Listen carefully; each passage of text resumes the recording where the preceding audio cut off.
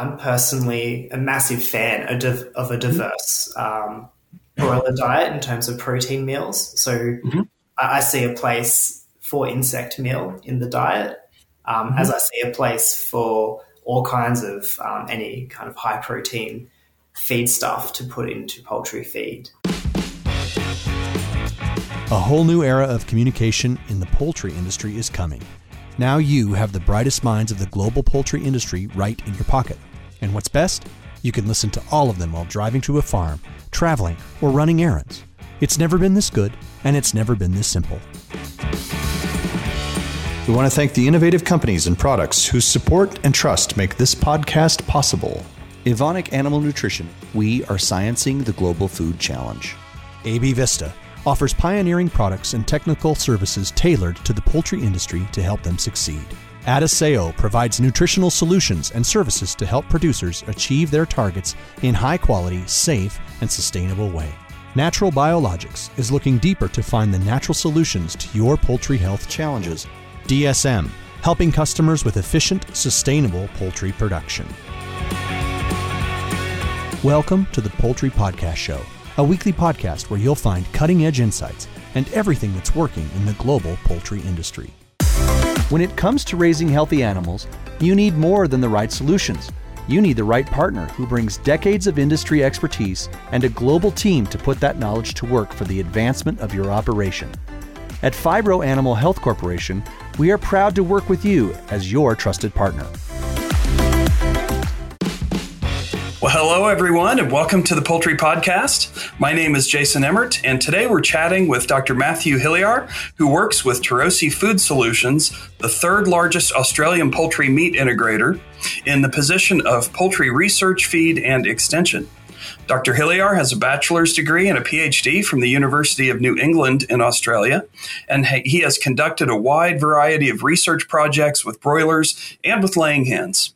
On LinkedIn, he states that his passion is to improve the poultry meat and egg industries to offer sustainable animal-based protein sources for Earth's growing population. And I think that is a passion that many of us share. So I'm very excited, Dr. Hilliar, to welcome you to the Poultry Podcast. Thank you. Thanks for having me.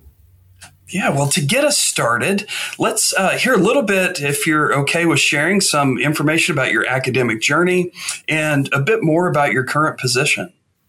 Yeah, sure. So coming out of high school, I was very keen to get to university and always had a passion for animals, growing up on farms, cattle farms, but owning chickens as well. And so bachelor's in zoology is what I first applied for and started. And then I kind of got an idea of the career I wanted afterwards. And I don't think zoology was heading in that direction. So I changed to a Bachelor of Science majoring in animal science, keep it a bit more broad, keep my options open. And towards the end of that, I got caught talking with one of my favorite lecturers, Julie Roberts. She was really inspiring in a few lessons, and I went up and had a chat to her. And decided to do honours in laying hens. She was able to help me out with a project and funding and all this stuff. So it was quite an honour to have that one connection, because that led me on to this journey afterwards.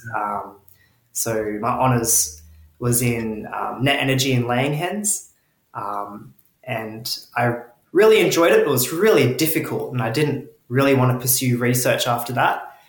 Mm-hmm. But then next year I was doing a PhD in broiler nutrition. So yeah. That's how it goes sometimes. Yeah. I gave it I always had a passion in poultry, and I gave it a go. And ended up doing a PhD in broiler nutrition in low protein diets. So that was kind of the study part. I was tempted to continue in the lecturing space and the research space, but I was more so wanting to get that industry experience. I felt like I was kind of offering advice on something I didn't really know that much about. Sure. So I applied for a job in industry with Chorosi, and landed a pretty good job for someone of my expertise and passion as well, working with industry, applying research in the field, going from there. I had a short stint recently in government as well, working on emergency animal disease preparedness before returning back to my position at Chorosi. Sure. That's an interesting area, and one that I'm afraid a lot of times we don't pay enough attention to, that emergency preparedness. And if there's an area where we've failed to prepare adequately, that becomes evident very quickly sometimes. Yes, and especially for the whole world of the last 3 years, very topical about disease control and preparedness. Absolutely, yeah. So very timely, and even more timely so for poultry, especially with avian influenza. Yeah. I don't want to jump the gun because we, oftentimes at the end, we'll talk about your advice, but something you said really makes me want to follow up on this. I don't want to forget to ask. And that is, you mentioned you had a conversation and this kind of got you to that next step. Just what are your thoughts on just how important having those conversations are? I strive to emphasize to students, talk to people. Maybe 100 conversations lead nowhere, but there can be one that can change the direction of your life. So I'm just curious what you think about that. Every opportunity presented to me has come from a conversation that I've had with someone. The scholarships and that I've achieved through the way were because I knew about them through people, or definitely were able to put together a better application just because of able to converse with people in similar situations. I highly recommend networking when possible to any students I talk to, and they ask, how do you get to this kind of stage in your career? Networking, definitely. Absolutely. Yeah. And it's never a waste of time if you have any interest inside of you just about learning about other people. And maybe it's not something you learn that changes your career or changes your life, but sometimes it's just interesting to learn about people and what they do. Definitely. Conversing is a two-way street. And so feel free to walk up to someone at a conference and talk about your project or your life, but also listen to them because they're the ones with potential opportunities for you. That's definitely a key part. Yeah. That's great advice. Well, I suspect we'll circle back to this as we finish up today. Yep. Well, great. Well, I was wondering, and this is a pretty open topic, open kind of question, but maybe just provide some of your thoughts on working in industry. And I think especially a lot of our listeners would be interested in hearing about the industry in Australia. Just any kind of reflections you have on that, because again, as we think about our student listeners, many of them are thinking about careers, and is it academia? Is it industry? Is it government? So any kind of reflections on those topics, I think, would be really valuable. Yeah, definitely. Going from research into industry was a massive jump. In a lot of ways, looking from PhD to postdoc in Australia is quite a nice salary. And so that kind of entry-level position in industry is not reflected the same. So it's kind of a personal challenge in that respect, as well as the fact that you essentially are coming into the company that you've been accepted into at a bottom entry-level job. You are expected to be weighing the chickens or in the field, talking to the farmers, and you get a steep learning curve. And so the key issue I often have to deal with students looking at coming into industry is getting expectations set, because the key is you are an intelligent person who has been doing research in poultry. So you've definitely got the go. You just need to get probably about 12 months. It doesn't take very long of this field experience that really accelerates you into a position you're probably looking for. See it as like an internship or a graduate program. but it doesn't make you exempt, definitely. Right. Right. And I think oftentimes, we've spent years preparing and learning, but having that mindset going out there that I still have a lot to learn, and I can learn from people who are raising the birds. I can learn from people who are mixing feed. I can learn from people who don't have the same educational background I do, but have all this incredibly valuable experience. Yeah, definitely. The first role I did coming into industry as part of my experience was a serviceman role, which is where you're essentially assigned a couple dozen broiler farms that are your responsibility, making sure everything's going well. And across those couple dozen broiler farms, you've got hundreds and hundreds of years of experience of people in the field dealing with the chickens, real time.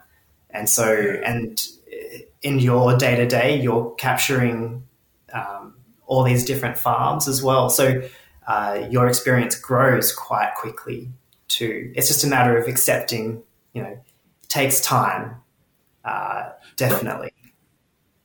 Yeah. I think your comparison to an internship or field experience, that's spot on. I mean, those things exist to help us learn more about what skills are needed and about particular jobs and opportunities. And that's just a part of the process. Whether you have a bachelor's degree or a high school diploma or a PhD, there can still always be that next step of learning and preparing. But sometimes we just want, I want it quick. I don't have the patience to do that kind of stuff. And that's a shame. Yeah. Yes. Unfortunately, you won't run the company the first year out of uni. No. And the older I get, the more I understand, I'm not sure that I want that. Exactly. There are people cut out for that and people cut out for lots of different things. And as you get older, and I think even as you transition from research into an industry position, you probably learn a lot more about your strengths and areas of growth and just things that you enjoy and things that you see that you don't enjoy as much. It's quite a learning process. Definitely. And I'm a strong believer in a PhD doesn't necessarily give you expertise in that particular field that you're studying. Sure. It's also training and development and problem solving. Yes. And those characteristics are incredibly important for all kinds of jobs that you can apply yourself to outside of your speciality, even different species or industries. I've definitely seen that over time and even in myself as well.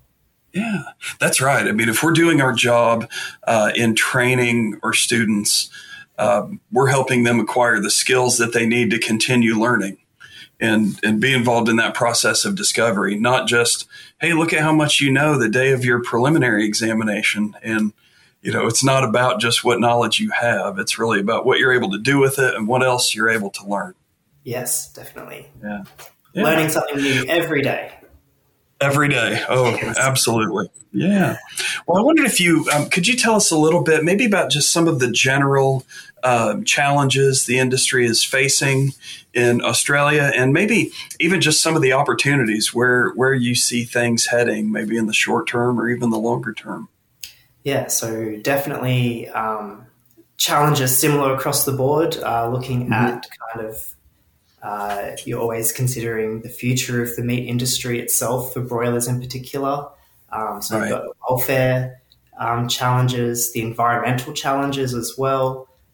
We've just had a few wet years in Australia, which has impacted the crops over time. And now we're about to go into potentially some dry year or years going forward. Always changing, always challenging the feed safety and security there, trying to get the ingredients that you're used to.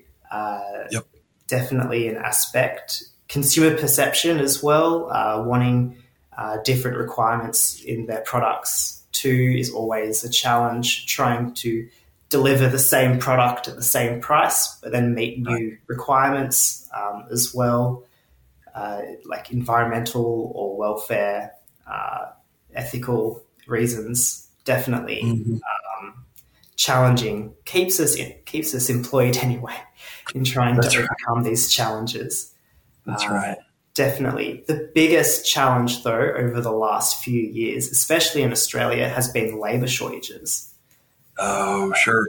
Mm-hmm. Definitely. And it's the people on the ground is the ones that we're after. Most definitely. It is a labour-intensive industry. There's a lot of physical handling of materials and animals and products as well. And unfortunately, we're not there with automation, so we need people. Right. And without them, things don't happen. So that's been a massive challenge, trying to fill in those kind of jobs. Mm-hmm. Is that a more of a change in what people are interested or willing to do, or is part of it just demographics, changing numbers of people, in the ages where they would be working in those kinds of jobs? Yeah, I think it's definitely a combination. I'm no expert in this kind of social science either, but sure. Definitely looking at it's just harder to employ people who are interested and passionate in that work and happy to do it day in, day out, or at least for enough time to get someone to replace them until they move on or up. So, definitely it's more so losing kind of that younger generation being interested in that kind of work. You definitely see a lot more older people coming into those kind of roles than probably what used to happen about 20 years ago, 30 years ago. Yeah. Yep. And it's interesting. I want to go back to something that I read from your LinkedIn profile about your passion and offering sustainable animal-based protein sources for Earth's growing population. And I think a lot of people in the industry have that passion because they're thinking broadly about what we're trying to do. We're trying to feed people and offer something that can be healthy and done in a sustainable way. I think a lot of, and I don't know that this is necessarily a younger person thing, but I've noticed even in my students, the focus is so much now down to the individual animal. And there's some value in that because it does keep us accountable to what is the best way to raise and treat this animal. But sometimes I think they've lost sight of the bigger picture of what we're actually trying to do with the industry. That's provide food. And yes, finding different ways to do it, better ways to do it. But at the end of the day, that's really what we're trying to do. Yeah, it's like I said, we're trying to deliver the same outcome at the moment while changing what we're doing in terms of improving sustainability, reducing the impact on the environment from all different aspects, whether it's the feed ingredients we're using, the emissions produced by rearing birds. This is kind of where my PhD topic was in low-protein diets. It's about reducing nitrogen pollution from the farms or looking at reducing the imports of soybean meal into Australia. So definitely trying to improve the sustainability of an industry that's relatively sustainable compared to a lot of other industries on surface level. Looking at the efficiency of poultry is incredible, and so trying to keep it ahead of the rest is definitely part of the challenge. Yeah. It's interesting you brought up the low protein diets because this is something I've wondered, and I haven't worked in industry, but sometimes I wonder if the industry is set up in a way such that they understand that a sacrifice at this part of the grow out process will yield these overall more beneficial results. I think sometimes we're so focused on each segment of maybe it's the lowest price feed or the most rapid growth, or when if we really step back and looked at the big picture, we'd see, okay, we can sacrifice a little bit of growth because the overall gain in productivity is going to be greater for the company. I don't know if I'm expressing that very well, but I just wonder with things like low protein feeds, if industries are able to look at that from far enough back to see, okay, even if this impacts performance, there may be these other benefits that we could obtain. You're spot on. The argument of least cost formulation versus max profit formulation in nutritionists is starting to get more and more lively. I'm seeing it pop up at conferences a lot more. And the beauty is a lot of meat chicken processors are integrated. And so they can capture this maximum profit from the whole production chain.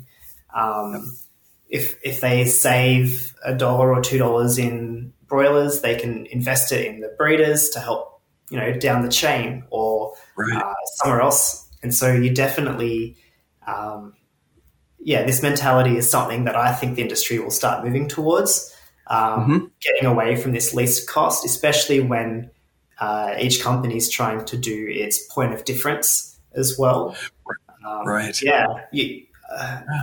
It would be similar in the States, but similar feed ingredients, similar genetics, similar customers, and so what's the point of difference? And so if you look at this max profitability model into your company, you can definitely start trying to pinpoint where you can save some costs to make some money.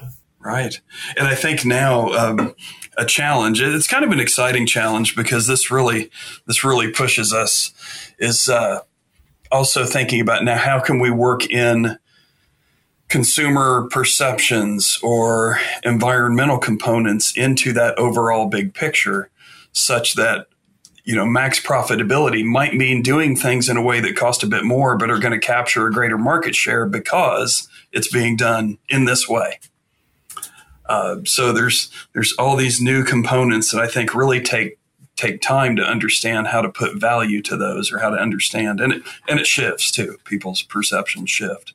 Oh, definitely. I guess also you're looking at the scale as well. Most broiler processors aren't small companies. And so if you do decide to make a point of difference or change the way you're doing something, it's a big investment. And then you're relying on consumer perception to maintain along that road. Definitely. It's always a moving goalpost. That's right. Yeah, definitely. Yeah. I think we've seen that, in the egg industry of moving in some directions that consumers indicate they want, but then we also find out, and we kind of know this already, but sometimes what people put on a survey is different than their actual spending habits when they get into a store and have to make decisions about what they're going to purchase. So that's a whole science and art in itself. No, it's always interesting. In COVID, I know this story at my local supermarket, seeing with the panic buying that was occurring in Australia, buying as much food as possible for the reasons at the time, and you did see these higher cost products that have that point of difference in the market still on the shelves. And everything else was cleared. And so people, definitely speak with their money a little bit different to what they wish to, I think. It's reflected quite well in the egg industry, I believe. Yeah, I think so. And as you mentioned, I mean, you have more difficult economic times will drive buying patterns too. It may be that, if I'm a little bit more comfortable, I'll make this decision, but when times are tight, it becomes more practical to go with this other alternative. Yeah. Yes. Yeah, definitely. Great. I wondered if you could just reflect a bit on, you've had the research experience, you've been through the PhD program, and now working in industry. How well do you see those areas synergizing, and what are ways that we can perhaps work better together? Because sometimes it seems, there can be a disconnect. But, sometimes when you work too closely, then that brings its own challenges as well. So just wondered if you could reflect on that. Yeah, most definitely. Someone that's sat on both sides of the fence. It is always a challenge because the researchers are trying to get the best outcome for the industry as a whole, and the industry wants to have the best outcome as well. but not necessarily for the industry as a whole. And so you definitely have that kind of relationship to build and foster. I would say a model that definitely works in Australia is there's a fair few PhD projects where a supervisor will have to be an industry member. Oh, right. They act as a steering committee in one person, just keeping the project in line with current industry expectations and goals.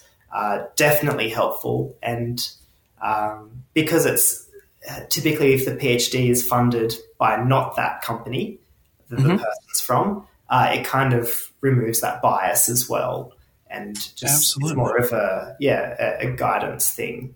So I had someone on my PhD supervisory panel who was an industry nutritionist, and he definitely helped steer me into the right direction post PhD as well.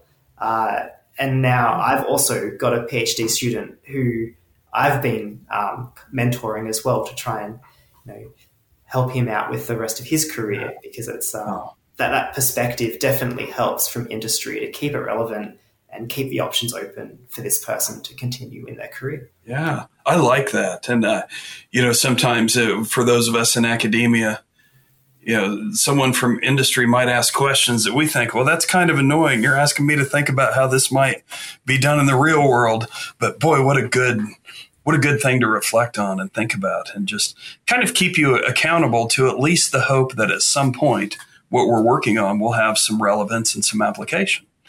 I really like that model. Yes, definitely. And the content I study in my PhD as an outcome is something that is readily applied across the industry. So seeing outcomes from your topic in industry within the 5 years of graduating is quite rewarding. That's pretty exciting. Pretty exciting. And boy, because then you're seeing potential realized, that's a wonderful feeling. Yes. Exactly. Right. So you've actually had, we talked a little bit about research and industry. You had that government experience as well. And if we throw government into the mix, I'm just curious how, I think there's probably a sweet spot with how all can work together. But then I also wonder if a little bit of tension from research and industry and government is healthy to avoid just everybody going mindlessly in the same direction. Does that make any sense? I feel like there could be some accountability in each direction, some cooperation, but maybe everybody totally on board all in the same way at the same time might not always be the best thing. But I'll let you respond to that. They're three very different models. I'll give you that. Research, government, and industry. You've probably got government on one end and industry on the other, and then research would sit in the middle, especially when universities operate more like a company. Right. So you definitely, for anyone that's currently in research, if you remove a bit of red tape you essentially feel more like industry. If you add a bit more red tape, you feel more like government. That is so true. Yes. So definitely with government has its massive perks as well with I feel like the training and the trying to keep to a high standard of work. You have to do the high standard of work to be able to get it across as well. It's definitely challenging and important. And then in industry, it's very fast-paced. Decisions can be made and implemented within minutes. It's very quick. So government may take some time, but it's perfectionist type area. Industry is very quick and rapid, and research somewhere in the middle. You can make some pretty quick decisions, but things do take time. Yeah, definitely. This is kind of going in a little bit different direction, but I just wanted to get your impression because we've here at University of Illinois, we've done a little bit of work with insect protein. And I think in your background, you might have had a little bit of that work as well. And just your observations, I'm just curious where you may see that going, either in the near future or more distant future. for the industry, especially. Yeah, no, I'm personally a massive fan of a diverse broiler diet in terms of protein meals. So I see a place for insect meal in the diet, as I see a place for all kinds of any kind of high protein feed stuff to put into poultry feed. The massive hurdle, which is the one you'd be very familiar with, is scaling up to the levels required to satisfy a nice, consistent diet throughout the year. The other aspect as well is the fat content and trying to acknowledge that as well and the challenges that may be posed.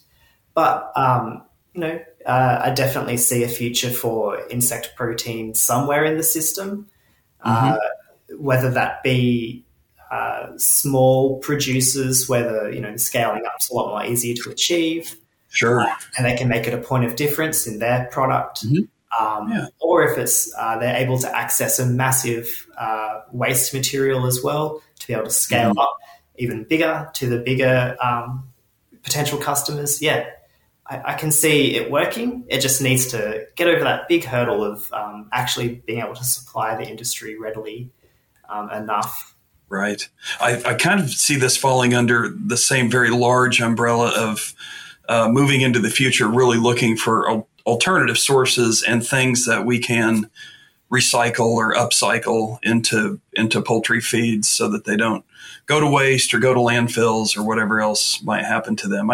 To me, that's a really interesting potential area. Definitely. And they do homogenize essentially a very diverse byproduct. If you were to use food waste, one of its challenges its variability, and so putting that through a black soldier fly larva colony would make it quite homogeneous at the end. Yes, yeah, that's right.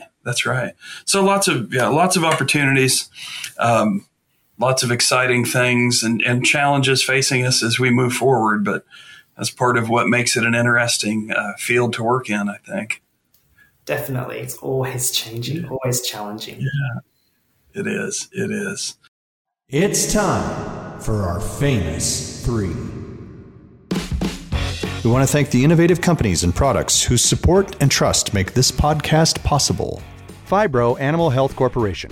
Healthy animals, healthy food, healthy world. Your partner for improving animal performance. Berg & Schmidt. AX3 Digest is a highly digestible source of protein with a low level of potassium, giving young animals a healthy start. Eastman works with you to accelerate your nutritional program innovation. Start your journey with us at eastman.com. Eastman serves veterinarians and nutritionists in agrochemical and animal health industries by helping them select, evaluate, and implement innovative nutritional programs. Eastman works with your team to customize your gut health approach in feed and water. Eastman's approach addresses nutritional and bacterial challenges and finds new ingredient preservation and hygiene solutions. Explore ways to accelerate and innovate your programs. Contact the Animal Nutrition Team at eastman.com. Well, we want to be mindful of your time. We are on different ends of the daytime spectrum here for sure. But as we kind of start bringing things to a close, we have our three questions that we would like to ask. And so I'd like to start with just your favorite poultry-related book or resource. That can be as broad as you would like it to be. But if you have a favorite, wondered if you would share that. Yeah, so Steve Leeson's Commercial Poultry Nutrition was kind of, I can see it on my shelf right now. Yeah, it's essentially a Bible for the poultry nutritionist. It may be a little bit getting a bit older, but definitely really good for introducing someone into the world of nutrition, poultry metabolism. Definitely something that I used a lot in my PhD. Oh, sure. I think if you're jumping into nutrition and trying to learn it simply from what is being done today, you're going to miss a lot of stuff. So there's some resources that have a little bit of age on it, but I still find tremendous value in going back. Sometimes I just need a refresher on some of the basics, and those kinds of resources are really helpful. Definitely. It's just a real neat package to have. Yeah. All right. Well, how about if we move outside of the poultry world? Is there a favorite non-poultry related book or resource or podcast, or it's kind of as broad as you'd like to make it? Yes. So one of my passions I didn't actually mention in my lead up to a career in poultry was my interest in dinosaurs or prehistoric life as a child as well. Oh, wow. And the research produced from poultry is incredibly interesting and innovating and relevant to me. But, it just doesn't hit the same spot as hearing about the discovery of the new biggest dinosaur or anything like that. And right. There's a YouTube channel called PBS Eons that I really like, and I find myself watching it a fair bit to learn the latest in a completely different field that gives my brain a bit of a rest from chicken digestion. Absolutely. You have to have that. You have to have something else that you can devote a little bit of energy and some fun to, because that really helps you get back then to what the job is. But yeah, some of those distractions are fantastic. I'm definitely jotting that one down. Excellent. Great. Yeah. Now let's circle back. We talked about it a little bit earlier, because I think what you were mentioning earlier about conversations and networking really fits nicely into this last question. But for someone who wants to get into a career in the poultry industry or into research or even a related career in government, what advice would you have for that person if they want to have that successful, kind of long-lasting career? Yeah. We've hit the nail on the head with the conversations. Just don't be afraid to have a chat with whoever the contact is you've made. If you're got a friend working on a farm, or your lecturer, teacher, a family member, something, have the one-on-one with them about your interest. For me, it was that lecture at the end of my bachelor's degree. Just having that one-on-one, I didn't have to raise my hand in class and ask a question in front of 100 people. I was able to actually go up and have a one-on-one, and then it all started from there and led me to this tonight with you. So definitely the conversation, networking, and don't be afraid to be friendly and talk about something that isn't necessarily chicken related as well. That's right. Create those personal connections too, because the global industry itself is not a big industry. Right. I would say for poultry research and poultry, like the poultry industry itself. And so there's a lot of people to meet, and a lot of people you'll probably meet a fair few times in your career if you were to choose one in poultry. Yeah. Yeah. I think we don't always do a good job as faculty or even industry representatives of helping students understand how exciting it is for us to see a student showing any kind of intellectual interest. I mean, just the slightest bit of curiosity on the student's part is really exciting to us. And so the students don't understand how much we enjoy these conversations and relish them. They do have that anxiety and that fear, the intimidation, whatever it is. But boy, I just wish I could help them understand better how much we enjoy talking to a student who shows some interest. Yes, no, and that's the stuff you can't teach or train or buy. Mm-hmm. The curiosity, right. The enthusiasm. And so if anyone obviously listening to this podcast probably has curiosity and enthusiasm in poultry. And so I would highly recommend they have that conversation, because you don't need to be the top student in the class to be able to have a career you love and find rewarding. Definitely. That's right. That's right. Great advice. Great advice. And I'm excited for students who may be listening to this podcast, because I think you've shared a lot of great food for thought, a lot of great advice. Your story is one that many young people would like to follow in those footsteps, to have the kind of career that you're often running in. And it's just very exciting. And we sure do appreciate your time today. Thank you so much, Dr. Hilliar, for joining us today. And any final thoughts you want to share? Just thank you so much for having me. It's an honor to share my experiences and my thoughts. I'm very passionate about the poultry industry, and I implore anyone interested to definitely pursue it. It's a very supporting and interesting industry and career. Definitely. It is. And you're right. It's not a large industry, really. I mean, we look at number of birds and we think it's enormous, but there aren't as many people in the industry as there are birds by far. No way. Yep. So, that's right. There aren't as many people on the planet as there are birds. So it's an intimate industry, one where you really have a chance to get to know people. And we sure are thankful that we got a chance to get to know you better today. Thank you so much. Thanks for having me. You bet. And thank you to everyone out there listening. We hope you enjoyed it and look forward to working with you next time. Bye-bye. Bye.